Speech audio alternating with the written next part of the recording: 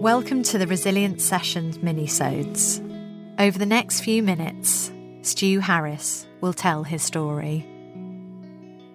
So hello everyone, my name is Stewart Harris. I served 13 years in the 1st Battalion of the Welsh Guards in places like Northern Ireland, Bosnia, Kosovo, Iraq and later Afghanistan.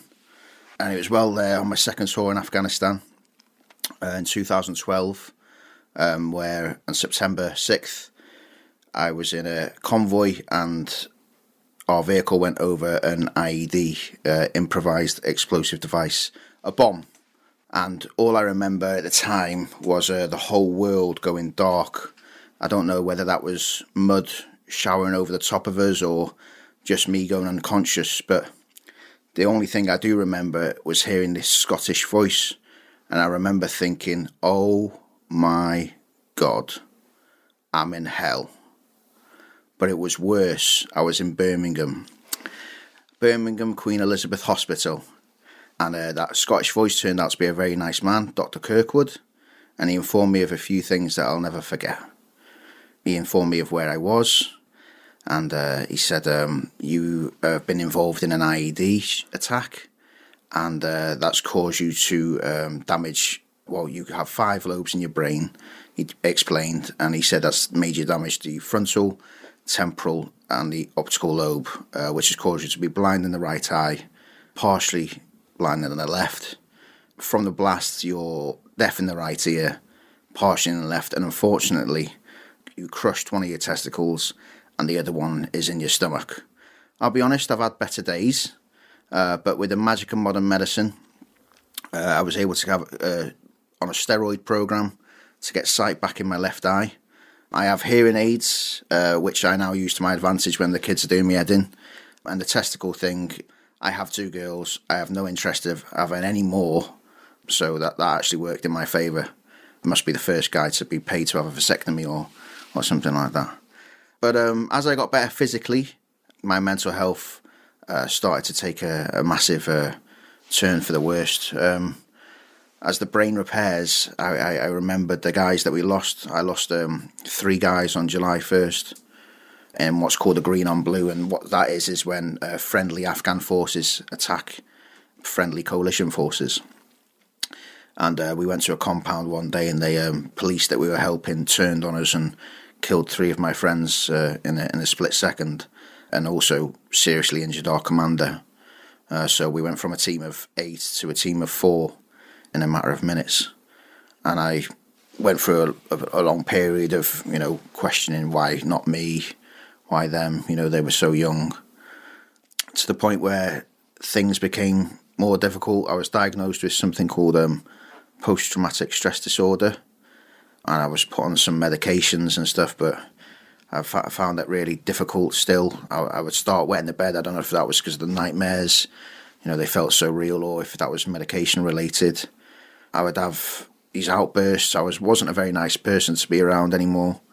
Snappy on my wife, my children. Asked them to leave because I truly believed that they would be better off without me. And until one day, I'd have these arguments that in my head that would last all day. So one day I just went down to my local beach, and I took my shoes and socks off, and I started to wade into the water. And I just thought, I'm just going to swim out there until I don't have the energy to swim back. And as I started swimming, I just had a vision of my girls being bullied at school for what I was about to do.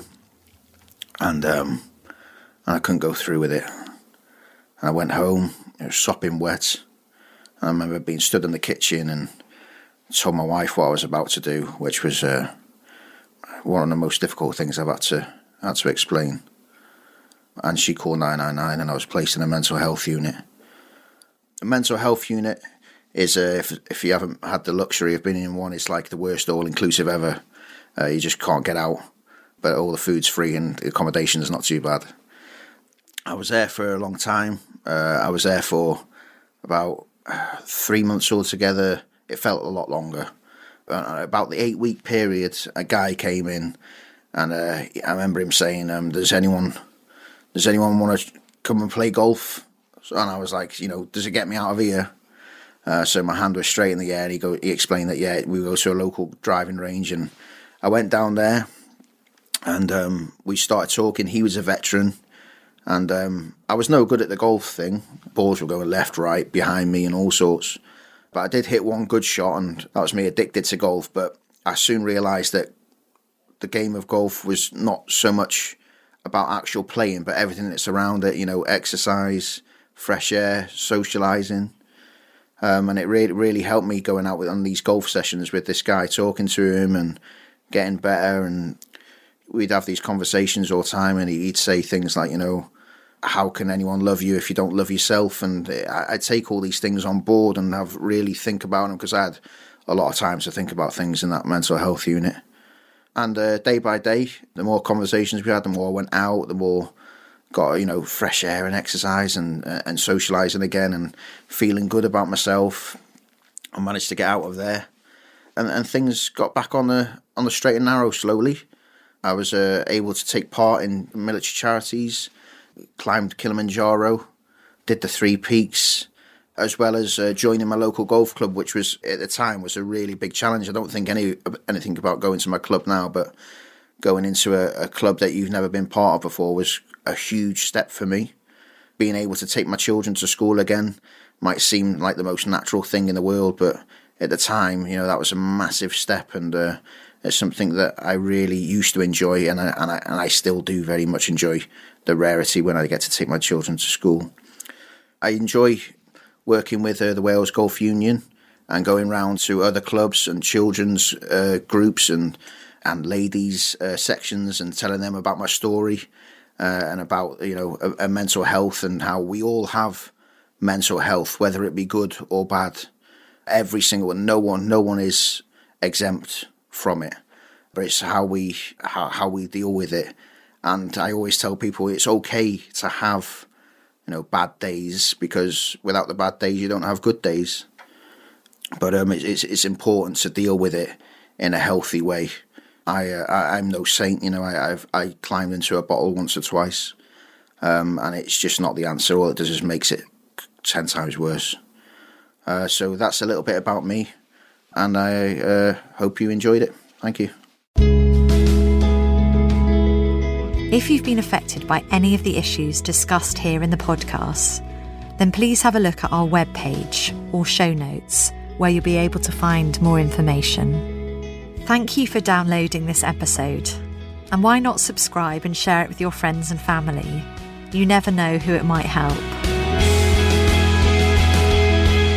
The Resilience Sessions has been inspired by Making Generation R, a campaign which aims to create a generation of resilient people across the UK.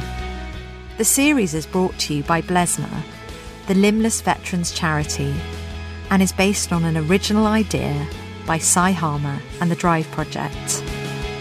The Resilience Sessions are supported by Openreach and produced by the Drive Project.